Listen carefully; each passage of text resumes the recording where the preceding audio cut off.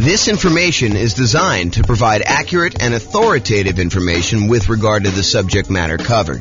It is offered with the understanding that the presenters are not engaged in rendering legal, accounting, or other professional services. If legal advice or other expert advice is required, the services of a competent professional should be sought. Welcome to the Clarksville Real Estate Investing and Real Estate Financial Planning Podcast. Learn all about investing in real estate in Clarksville, Tennessee, with a combination of real estate financial planning and modeling with numbers specific to Clarksville.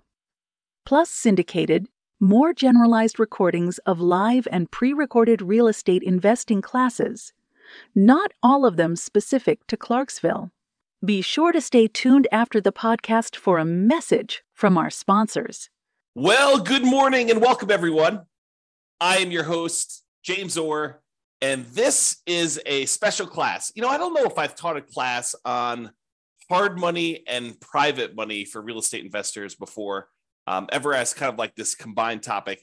And it's been a long time, I think, since I've taught a class on hard money and private money, and specifically private money. In fact, I pulled out some resources that I had from a long time ago that I'm going to share with you today, and hopefully you'll like this. So we're going to get started, go over in hard money and private money for real estate investors. So in previous classes, I'm going to try to not cover a lot of the old stuff before, but I'm going to tell you that we have entire classes on a lot of these sections, and there's one last section I think that we've got coming up as well. So the most popular financing options for real estate investors are going to be this kind of group on top, this conventional financing, which I think is like 60-something% of most of the loans that get out there.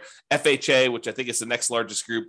VA, which is the next largest group after that, I think, and that's around 10% of all loans are VA loans. Then you've got USDA and portfolio loans, and the portfolio loans are the ones you get usually when you get above 10 loan limit, and or if you're doing some more unusual things with those. So those are the kind of big group of the most common financing things that you're going to do. And we have lots of classes on those. We've got classes on low down payment, no down payment, conventional financing. I've got a whole separate class on VA financing, a whole separate class on the portfolio loans that we just did.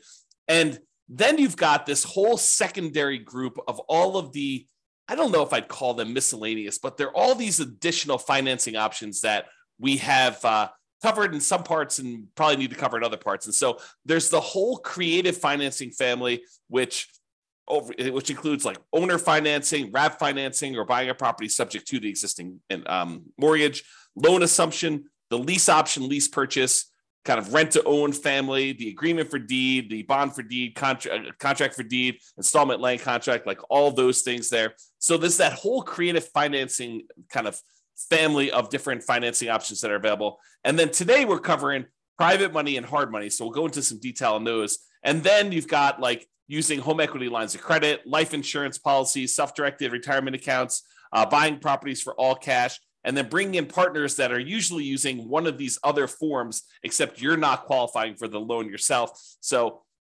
I kind of wanted to include all of those as different options. And I think we've got a class coming up to cover the HELOCs, life insurance, self-directed retirement accounts, cash, and partners ones. So kind of like a miscellaneous class to cover those last ones. But today we're going to focus in on private money and hard money. And I'm going to start with hard money. So hard money loans are not usually used when we're doing the nomad strategy, where you're buying a property, moving in, living there for a year. You're buying the property as an owner-occupant, getting usually low or nothing down owner-occupant financing rates, moving into the property, living there for a year. It's a requirement of the lender. You're going to sign a piece of paper when you get these owner-occupant loans that require you to move into the property and stay there for at least a year. And usually it's until you save up enough down payment for the next property. Then you go and you buy your next property, again, usually as an owner-occupant with low or nothing down. You move into that property, you convert the previous one to a rental, and you're able to repeat this until you have as many rentals as you want. So that's the nomad strategy. We don't usually use hard money for doing that particular strategy, nor do we usually use it for doing house hacking. And house hacking is when you're renting out part of the property that you're living in, whether you're buying a duplex and living in one half, or you're renting out a single family home and renting out rooms or something like that. That's house hacking. So we don't typically use hard money for nomads or house hackers. What we do typically use hard money for is buying properties that need to be fixed up and then we're reselling very quickly, or we're doing like a buy, fix up, refi, type of strategy, what some people would call the BRRRR strategy, the buy, rehab, rent, refi, and then repeat. So a lot of folks will use hard money to acquire properties that need a lot of work, because in some of those cases, it is hard in order to get loans on properties that are in really rough shape. In other cases, a lot of people use hard money as a easier to get short-term loan. A lot of times they're going to have really high interest rates compared to what you probably can get if you got more traditional conventional financing. But that's what they're going to use those for. Now, when you do hard money, the property is going to be very important to the lender. They're going to want to look at the property and make sure that they believe that this is going to be a valid, safe investment for them to make. Okay. A lot of times they're going to want to see you buying the property at a very significant discount, such that the loan to value is low enough where if they had to step in because you didn't finish the project or you stop making payments on the loan, if there are payments, sometimes they're not. But if you're unable to make the progress you need to get the property sold, that they can still step in and make a profit, and they feel very, very safe in doing so. So a lot of times they're looking at it and they're trying to determine, does the property support the kind of like loan itself? Now, there are people out there that will tell you, hey, look, when you're doing these hard money loans, they're not looking at you as an individual. They're kind of like ignoring you as the borrower, and they're really focused in on the property itself. And that's the only criteria for being able to get the loan. While I have occasionally seen the rogue, random, rare, hard money lender that will only look at the property, the overwhelming majority of the ones that I've had experience with do look at the borrower as well. So if you think, hey, look, I really want to do this real estate investing, but I've got, ugly credit, or I'm unable to qualify for a loan otherwise, and I'm going to go do this strategy where I'm using hard money in order to do these deals, you may be able to find someone who's willing to make a loan based solely on the strength of the property that you're finding.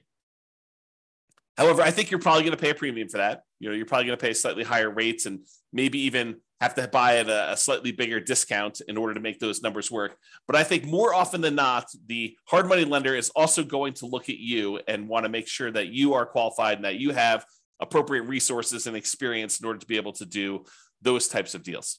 Okay. So you can find hard money lenders, but I don't think that is the norm. I'll say it that way.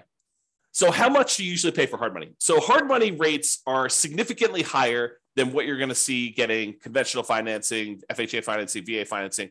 And it's usually going to be much shorter in term. So what is the typical rate you might see in a hard money loan? Well, it varies quite a bit. And it varies a little bit based on deal flow in that marketplace and how competitive that marketplace is. So you will see a wide range. I think 10 to 15% is what we've been seeing for a while.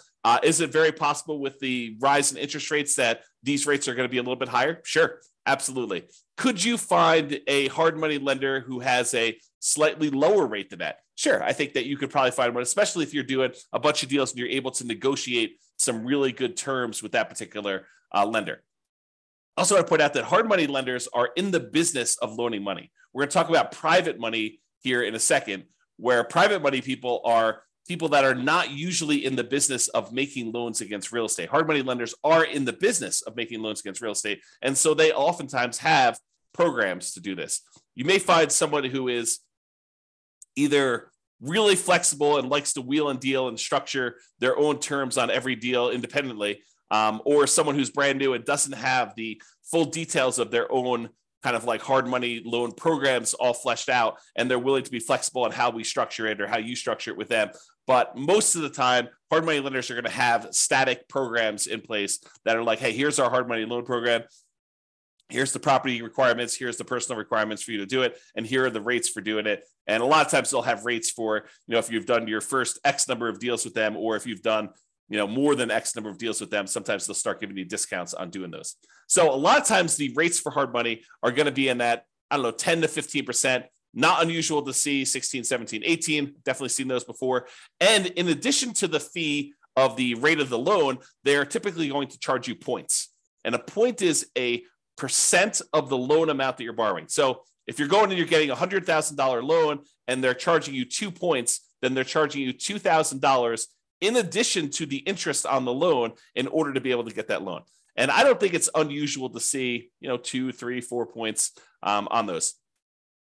There are some hard money lender companies out there that they are going and raising money from people in the general public, and the people are the actual funders of the loan. That's where the money is coming from. But the person out there seeking the kind of investors to put in the money for the loans, and then the real estate investors who are buying the properties and they're putting them together, sometimes they will collect the points on the loan. It's a relatively common way to set this up, although not the only way to set this up. But a lot of times they'll say, hey, look, the 15% interest that we're charging you for the loan, the background investor who actually has the money is the one coming in and giving us the money, and they're getting paid the 15%. And then the 3 points or the 4 points or the 5 points or whatever, that is what I'm paid for going out there and putting you two together and coordinating this and overseeing it and managing the process. So that is a common way that we sometimes see hard money lenders set up doing that. Now, these rates can change over time. So you may go out there and be finding 12% today or 15% today or 17% today. And you may find that over time that these rates can vary up and down depending on supply and demand in your marketplace. Hard money loans are often shorter term loans. They're typically not going to be a 30-year fixed rate financing type of situation. Although I've seen some hard money lenders offer like a longer term, sometimes like 2 or 5 year program where they're using hard money loans in order to fund sort of like a shorter term, midterm, I guess it's more of a midterm rental property where you're able to acquire the property, rent it out for a year or two, let things kind of settle in season, and then you're able to kind of replace that loan with some type of longer term financing. But the overwhelming majority of the hard money loans, especially ones that people are using for fix and flips or doing the BRRRR strategy, are going to be in this 3 to 12 month range. And for those of you that are doing the BRRRR strategy, my understanding is that the exit financing requirements have changed recently. And now they are requiring that you actually season the property for a full year. So you'll need to have this hard money loan in place for 12 months to be able to get your kind of like 30-year fixed rate financing on the way out in most cases, unless you're getting creative and using some type of unusual portfolio financing where they're not requiring that in the midterm. Okay, so a lot of times they're going to be shorter term loans, like 3 months on the really short side. 6 months is really common from what I've seen. And I don't think it's unusual to have 12 months. Some of them will structure these things. So they'll be like, hey, look, it's 6 months. It's 15% and 2 points in order to get the loan for the first 6 months. After that, if you want to extend for another 6 months, it's another point or two. And, the interest rate's still the same for that. And so they may structure it where you have to pay additional points in order to extend your loan for an additional term. So be careful when you're planning this and understand, especially if you're brand new and you don't really have a good understanding of the timeline for how long it's going to take for you to get your property fixed up, on the market, marketed, sold, and closed, because sometimes those things are independent, different time periods for a lot of those. And some people don't estimate that time correctly. They think, I'll get this on the market, I'll get a contract within 30 days, and I'll be closed within 30 more days. And so they can only give themselves 60 days to get the property marketed and sold. And that's not always the case. I'll say that way. So maximum loan to value, this can vary quite a bit depending on which hard money lender you're using. One you hear pretty commonly is 70% of the after repaired value. So if you think about what the property is going to be worth once you fix everything up, a lot of times they will set their loan amount, the maximum amount that they're willing to loan you on that property using a hard money loan, at some percentage of what the property will be worth after you fix it up. Not necessarily of what the purchase price is going to be now. So if you're able to purchase the property for less than that 70% of what it's going to be worth when it's repaired, a lot of times hard money loans can be nothing down, where you're able to acquire the entire property with no down payment because you're buying it at such a big discount that you're able to acquire it below 70% of the loan to after repaired value, as an example.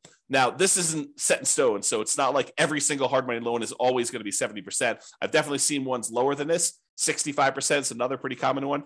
I've also seen, especially in really hot, fastly appreciating markets, where some hard money lenders have gone as high as, I've seen 80%.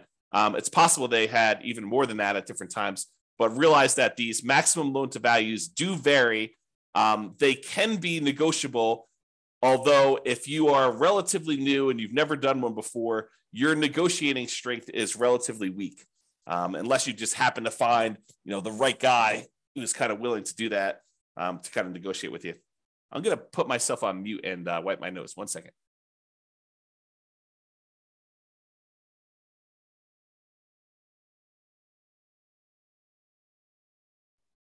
Okay, I'm back. Sorry, I had to wipe my nose there. Okay, so we talked about that maximum loan to value being in that sort of 70%, 65 to 75, I'd say is probably some of the more common numbers I've seen. Now, can you usually borrow the money to purchase the property plus the money to borrow for repairs? And in some cases, yes. But again, you have to buy the property at a low enough price where the lender is willing to include the money for the repairs. It's not like you could buy the property for less than 70% ARV, and then in addition to that, they will loan you the extra 10% you need in hard costs in order to do the repairs on the property. No, it's usually that is the limit. Whatever they tell you is their maximum loan to value is going to be their limit, and that would include repair money. So a lot of times for some investors where it's hard to find these properties and the numbers are tight, they're not able to buy these really deeply discounted, especially compared to the maximum loan to value. A lot of times the real estate investor coming in is going to buy the property using some type of hard money loan, and then they're going to use some other source of money, sometimes the cash that they have their own, or in some cases they're willing to use a credit card or to borrow money in order to do the repairs on the property, knowing that they're going to be reimbursed when the property closes at the end. So realize that you may need to do more than just the hard money loan to do these if you don't have any money of your own to be able to access that. Some people will use a combination of their Home Depot credit card or a regular credit card to do some of the contractor stuff that they're unwilling or unable to do. So they'll kind of mix and match and spread the load out all over, kind of across all those. However, if the hard money lender is going to loan you money to do some of the repairs, most of the time they're going to escrow the money for repairs. So it's not like you're going to buy the property and you're able to buy it at a big enough discount where they're also able to finance the repairs, and the repairs are, let's say, $15,000. It's not like the hard money lender, in most cases, some of them may, but in most cases, they're not going to just give you an extra $15,000 at closing that you're going to be able to just sort of have and use for living expenses or whatever. No, they're going to actually say to you, okay, here you go. We gave you the money to buy the property. Now go ahead and do this amount of work in stage one, and then we're going to review that work was done, and we will release the money to pay for the work that was done. So they'll kind of do it in stages, make sure that you got the work done. Then they will release the money for you to pay your contractors and buy your supplies and stuff. And then they'll say, okay, now do stage 2 work, and they'll have all that done. And sometimes there's a stage 3, or sometimes there's not. Basically you have to escrow the money. They set it aside in a special account for you, and they hold on to it until you need that money, until you've proven that the work is done, and they can release that money for you. So realize that's a pretty common thing when you're doing these hard money loans for doing the buy, fix up, fix and flip, or doing some type of buy, rehab, rent, refi, and repeat sort of strategy, the BRRRR strategy. Okay. Let's see here.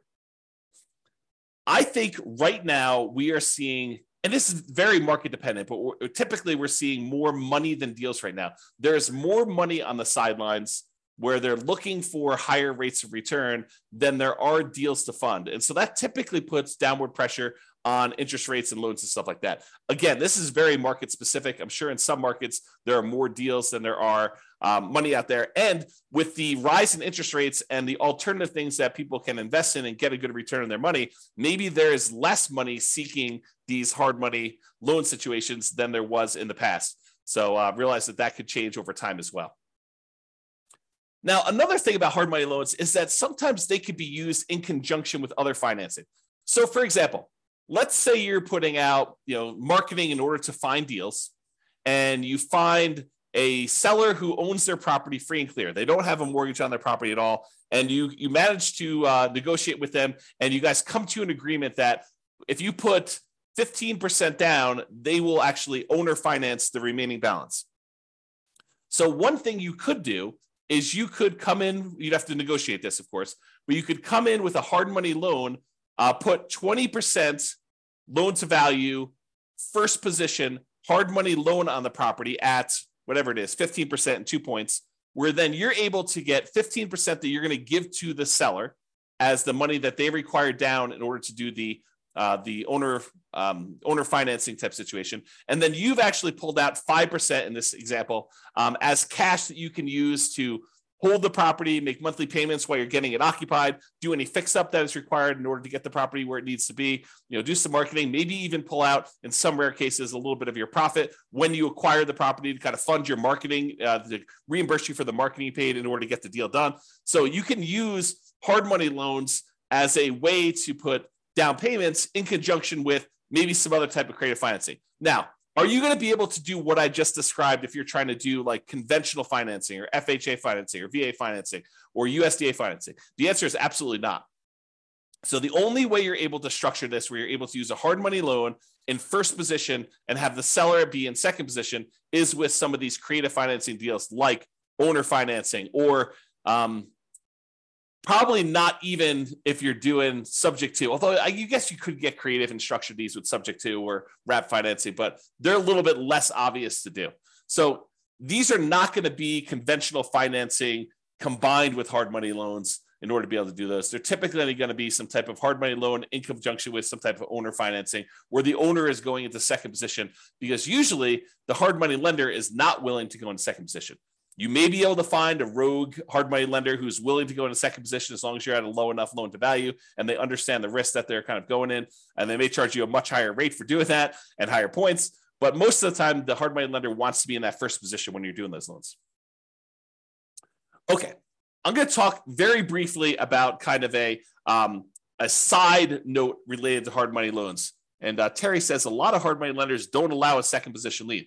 Yep, I think that is true, Terry. If the loan to value is low enough, though, there are some hard money lenders who would absolutely be willing to be in first position with a very low balance loan. For example, you have a $200,000 property and you want to borrow $40,000 on that thing, and you want to use a hard money loan to do that, and the seller is in second position. I think a lot of hard money lenders would allow you to do that. Again, it's negotiated. Not everyone is going to do it exactly like that, but you're right. There are some that will not allow a second position, especially if it's a high second position. Like you're borrowing 70% loan to value and they have you put a 30% second there on there for the rest of the money. That's probably not going to fly. Okay, so let's go off on this side note. So on the side note about real estate investors, some real estate investors, I'll say, and it's more than just like onesie twosie. I think there's a good percentage of folks, some real estate investors aspire to eventually be hard money lenders.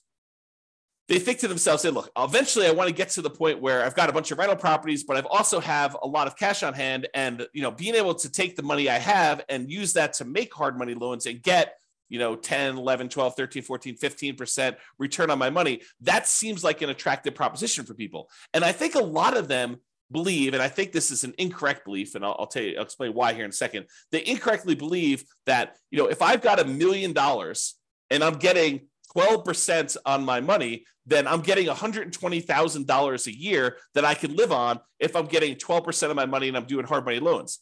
What they fail to realize is a couple things. Number one is the utilization factor. If you think about the money that a hard money lender has, the full $1 million is probably not going to be completely deployed and invested at the same time all the time. So what it typically might look like is the hard money lender might say, okay, I found an investor who's doing a deal. I'm going to loan them $200,000 on this deal, but I still got $800,000 sitting somewhere else and I'm earning not the 12% on, okay? And then they go and they find another investor, and the other investor says, okay, I need $300,000. They make a $300,000 loan, and now they've got half of their $1 million out at that 12%. But then they still have this other $500,000 that is not earning 12%. And so they're not really earning 12% on their full $1 million at any given time. Then another one comes along and they have $200,000 more out. So they have $700,000 out, but then the first one gets paid back. And so they no longer have that $200,000 out. So now they have $500,000. And then, another investor comes along and they want $600,000, but they don't have $600,000 now because they only have $500,000 left. And so there's this problem of, how much are you utilizing the $1 million or whatever you have as your kind of like investment portfolio for making these hard money loans? And most of the time, you don't have all of it out at all the time. Now, some people, some real estate investors will choose to use some type of home equity line of credit on an investment property or their owner-occupant property, and they will use that as a buffer. And instead of collecting the full 12%, maybe they're paying depending on when they got the loan, 3, 4, 5, 6, 7% on the money that they're coming out with their HELOC, but then they're loaning it out at 12%. And so they're getting the spread, but they're not borrowing the money unless they actually are using it. So you don't have as much of, I guess it's a different utilization problem for doing that. So realize that if you're trying to do this hard money thing, if you're kind of aspiring to do that as a real estate investor, utilization is going to be a key factor. Getting and keeping all of your money out as much of the time as you possibly can is going to be an issue for a lot of folks. And it is sometimes solved by doing like these home equity lines of credits where you're sourcing the funds from somewhere else and then you're using that, or you're becoming like a hard money lender where you're going out and you're finding a pool of investors that have money that they want to invest, and then it's really not your direct problem. And I say direct because it is a problem for you that your clients don't have their money kind of out and invested all the time, and then you're kind of using your uncle who has $1 million. You're saying, hey, uncle, you've got this home equity line of credit for $1 million. Why don't we, loan this money out to someone at, 12% or 15%. And you're sort of like overseeing the deal and finding the real estate investors who need the money for the hard money loan. And maybe you're collecting the points and maybe you're participating in the percentage they're earning or not. But then your uncle's borrowing the money at 5% and he's getting 11%, you're getting 1 point, like there's all these different ways to structure it where you're going out there and you're starting the business of doing this.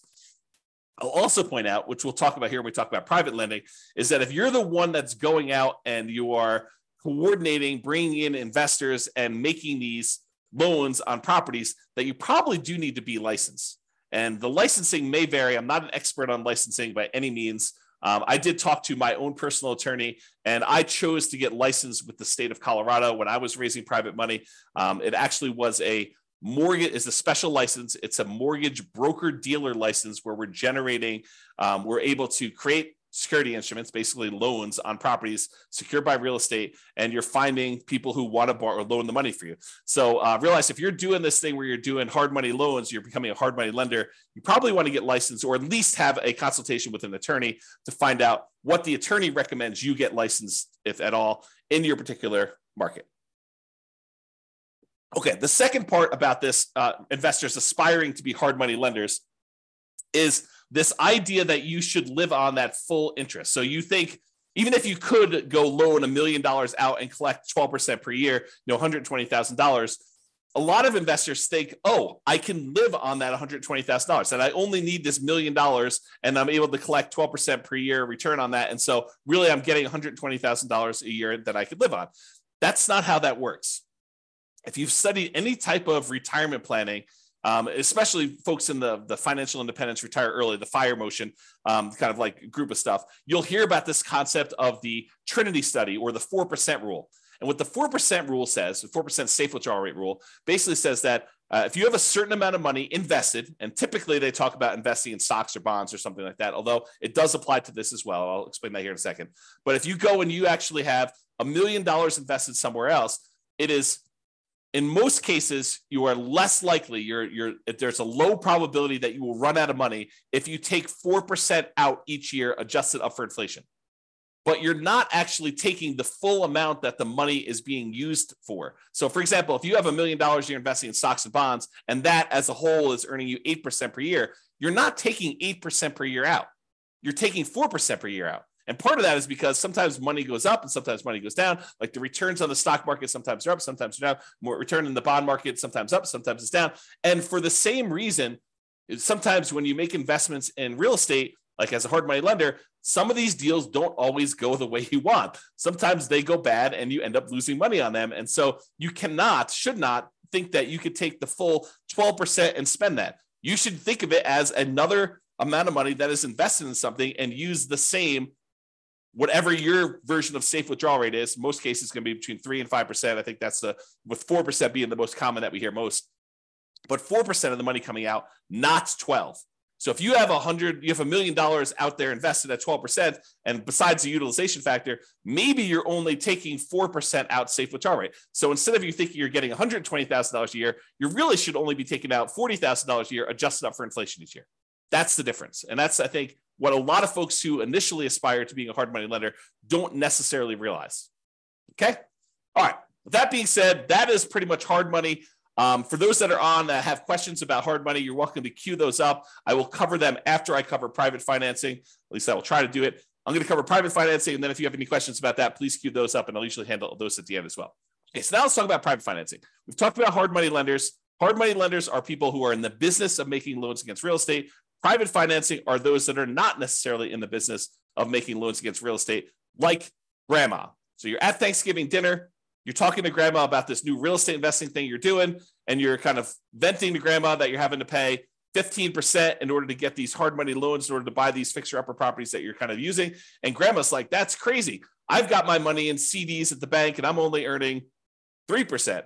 And she's like, why don't I loan you the money and you can pay me 6%? And it's a lot better than you paying someone else 15%, and I make money too. And you're like, grandma, that sounds like a great plan. I'll go ahead and use you in order to do my loans in the future property. And I don't have to go use this hard money lender anymore. And it's cheaper for me and it's better for you. Okay. So that's the idea behind private financing. We don't typically use these for nomads or house hackers. If you're doing that nomad strategy or the house hacking strategy, most of the time, you're going to want to get these 30-year fixed rate, long-term financing loans from the bank to do this. You could use private financing, but most of the time we're getting a bank to loan us money at these really great interest rates to do that. So not typically used for nomads or house hackers. It typically is, excuse me, let me clear my throat 1 second. I'll mute myself again. Okay, I'm back. So usually we're talking to friends and family and sometimes other private lenders in order to get this type of private financing. So this is not like you're advertising to find private financing, although some people believe that it is. So most of the time, this is going to be people that you know. You're going to be out in the street and you're going to be talking to them. They're going to say, what do you do? And you're going to tell them, I flip properties. And they'll be like, oh, that's super interesting. What do you do here? And you kind of explain to them, well, I go find these really these properties that need a lot of work. I usually bring in somebody who is, looking to get a better return on their money. And I use their money in order to, buy the property, and I pay them a really good return on their money. And I do the fix up, and then I sell the property to a family who really wants a really good, nice property in their market. And they buy that. And then I pay back the lender who did the money with some interest on it. And they're really, really happy. And I help the family, I help the lender, and I kind of do that. And as you describe this, they're either thinking to themselves, that's awesome. I would like to do the fix and flip myself. Or sometimes they're like, well, how much are you paying to do your loans? Because I've got money to invest. And that's how you tend to find, not, it's oversimplification, but that can be a way for you to find these kind of like private money loans for doing that. Private money financing typically is more flexible than banks and can be much faster to close. Imagine someone's got $1 million sitting on the sideline and they want to get it out there and invested, and you've got a deal and you need to close in 3 days. Well, it's a matter of them being able to go down to the bank, get the money in order to be able to have you wired to the title company in order to close on it. So it's faster to do these a lot of times. The relationship is extremely important when you're doing these private financing. It's really their trust with you is going to be a major factor in doing this. Unless they're sophisticated and they're analyzing the deal and underwriting the deal themselves, most of the time they're trusting that you are going to take care of them, that you're the expert, that you know what's going on, and that you've qualified this as a good deal, and that you personally are guaranteeing the loan and are going to pay them back. Okay, so that's really why the relationship is still important there. So your financial statement is probably still important. However, they may never ask. Okay, but they may ask you, hey, have you done these before? You may see like the normal range of questions that someone who is skeptical about giving someone that they know at different levels. If it's grandma, she probably knows you pretty well, but this could be, a coworker or something like that who but doesn't really know you super, super well. So they may ask you some questions about your financial situation in order to qualify for that. What is the typical range for private financing? It's all over the place. It's whatever you can negotiate, but I think in that kind of like 4 to 8% range is probably in the ballpark, probably more toward the higher end with interest rates going up. And this can change over time. As money becomes more expensive, people feel less compelled to move to do something like this when they can get 5% in the CD. So if we see CDs go up to 5 or 6 or 7%, then, they may want a premium over what they can put in the CD and get as a return on that. So the range can vary. It's completely negotiated between you and the private financing person. But, typically in that, 4 to 8% range can be there. And I think over time you find cheaper money, right? You go ask the first person, they tell you 10, and maybe you use 10 on a deal, but you're constantly looking for someone else to borrow the money. And when the next person asks you kind of like, how much are you paying? You tell them 9. And if you find someone who's willing to do 9, then you start using the 9 person, you stop using the 10 person, and you kind of work your way down until you find more and more reasonable money over time. And some real estate investors will actually, they'll have money out on deals, especially if they're using private financing for more of like intermediate term deals instead of doing like 3 or 6 months or a year. Maybe they have got like a 5-year term on their money. And if they've got lower money than what they currently have out, they will replace it and pay the old person back. So for example, let's say you have a deal where you've got money out and you can have that money out for 5 years. And let's say it's at 7%. But then you're talking to someone else, you're telling them, okay, we're probably loading in the 6.5% or 6% range if we're doing these hard money loans, or the private money loans rather, for the next 5 years. And they're like, well, I've got, $500,000 I'd like to place right away. And you're like, okay, well, I can replace you. I can replace someone who've got a little higher financing. Are you okay with that? And you kind of work it out between all of them. And you replace the higher 7% ones with now 6.5% or 6% money. And you're able to kind of like do that. Now, the other thing you could do, this is like part of the negotiation strategy if you decide this is a way you'd like to operate, but you could tell people, look, I've got, $500,000 out right now at 6%. If you want me to place your money right away, it'd have to be good enough for me to be willing to pay off that 6% one and have your money out there. They may say, well, I'd be okay with 5.5 as long as you're using it right now and you're going to keep it out there for 5 years. So you negotiate the terms of whatever you're willing to do.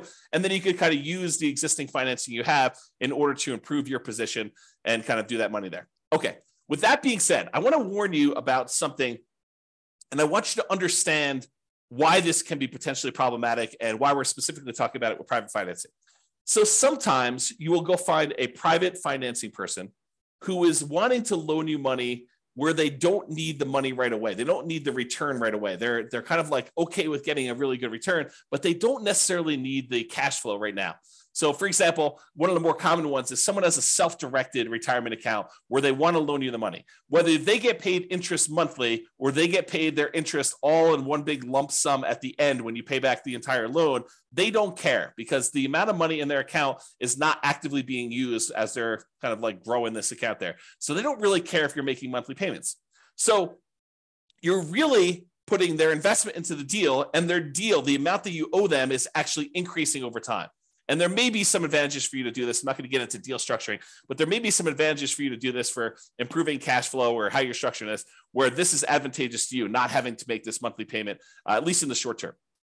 And so they've got, let's call it, let's say they did a smaller loan. Let's say they did a $100,000 loan on this, and they're actually allowing their interest to accrue. So at the end of the year, let's say they're getting 6%. So at the end of the year, you owe them 106. They've earned $6,000 on the $100,000 that they have out. And then the next year you owe them 6% interest on the 106. So it's, 1012 plus a little bit extra for the interest on that. So really over time, their balance is growing, and that's happening there. And then eventually you decide to replace the money that you owe them with another private lender. And you go and you pay back this $100,000 original loan plus the $6,000 in interest plus the, let's call it $7,000 interest in year 2 plus the $8,000 in interest in year 3. So you're paying them back their initial investment plus the returns that they earn. And you're doing that with money that you're bringing in from the outside from another investor coming in. What does that sound like to you?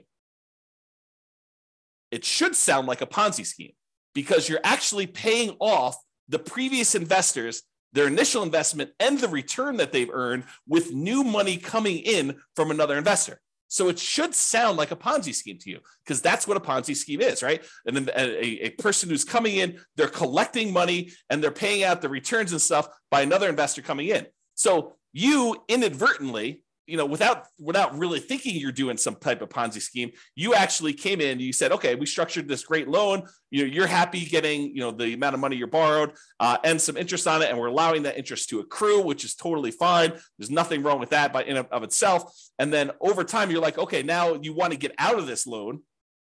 And maybe it's as innocent as that, right? They call you and they're like, hey, look, I finally need this money out. And you're like, hey, no problem. I'll replace you with another one of my private lenders. And you come in and you bring in another private lender to pay off that $100,000 plus whatever they own. Now you've inadvertently kind of like formed this Ponzi scheme situation where you're paying off an old investor with a new investor, and you're paying them their actual returns using that. So you got to be really, really careful that you don't structure this, and get advice from an attorney to avoid this situation if it comes up for you.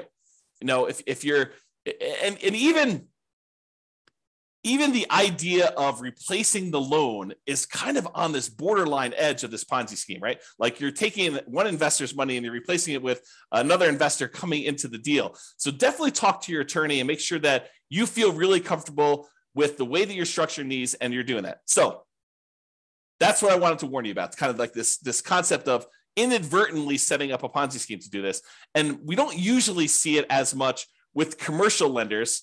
Maybe the commercial lenders don't care. Maybe, it probably is, now that I think about it, it probably is that the organizations that are going to come after you for doing these Ponzi schemes, they're trying to protect the public, not necessarily a commercial lender who is making these conventional FHA, VA loans where if you do a refinance there, they're like sophisticated institutional type of people that know about these loans. But someone who's a consumer on the street, they're trying to protect the consumer. It's a consumer protection law and situation in that particular case. Okay.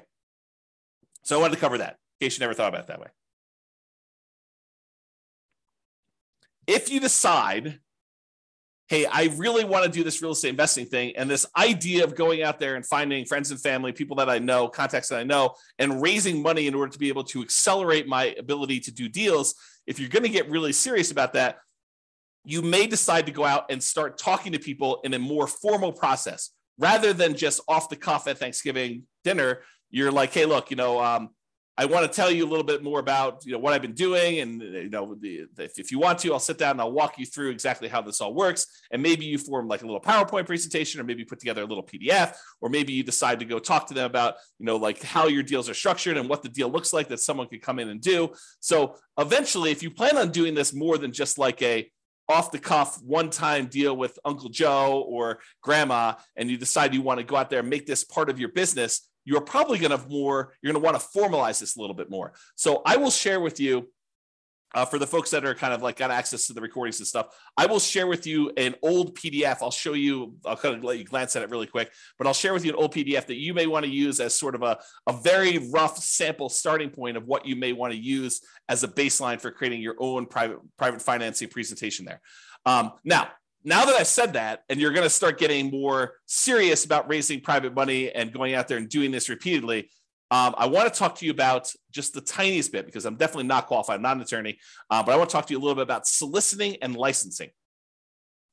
So if you are going out and you are soliciting people to make an investment and you're creating a security instrument, you're basically creating a security. Someone gives you money and they're relying on you to get a return from that. And you're having that secured by real estate in this particular example. So you're going and creating an investment for them where you're collecting money and you're advertising.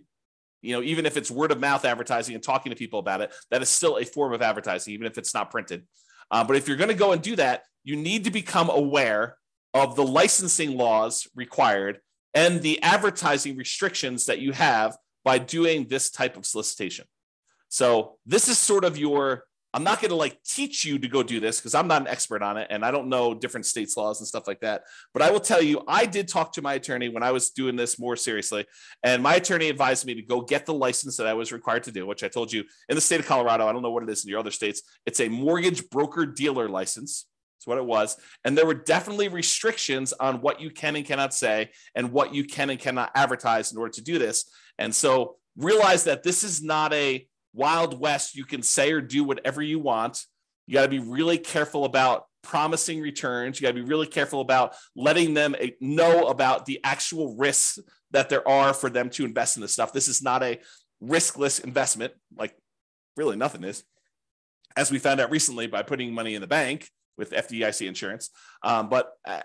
This is not a riskless investment either, and they should understand what the risks are. And you probably should have written risk disclosures prepared by an attorney, and you probably should be licensed.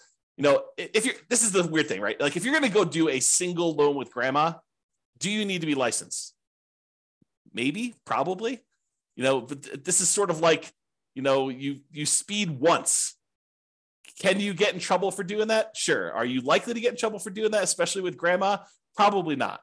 But realize that, you may want to consider getting license and learning the rules and regulations for doing this. This is not like a open world where you can do whatever you want there. That's kind of what I'm pointing out there. So I will share with you that you probably should get licensed. I went and got licensed with a mortgage broker dealer license with the Division of Securities. And then they have oversight in what you do. They want to approve things. They want to review your things. They want to review your documents every once in a while. So they'll want to go and make sure that you're doing everything correct. All right. One other thing I'll point out to you. I'm going to share with you the business card I had and what I thought was a good way to do it, but you'll want to definitely check with your attorney to make sure that this is in compliance and that you're allowed to do it. So this is a really old business card back from when I was doing this. I'm, not really raising money anymore. But basically it was like a typical, I buy houses and apartments kind of thing in here. Have my contact information, my name, address, and website and stuff like that. I don't even think the website's up, so there's nothing really to go look at on there. And then on the top here, this is the back of the business card. Besides the creepy kind of shadowy, my face there and there.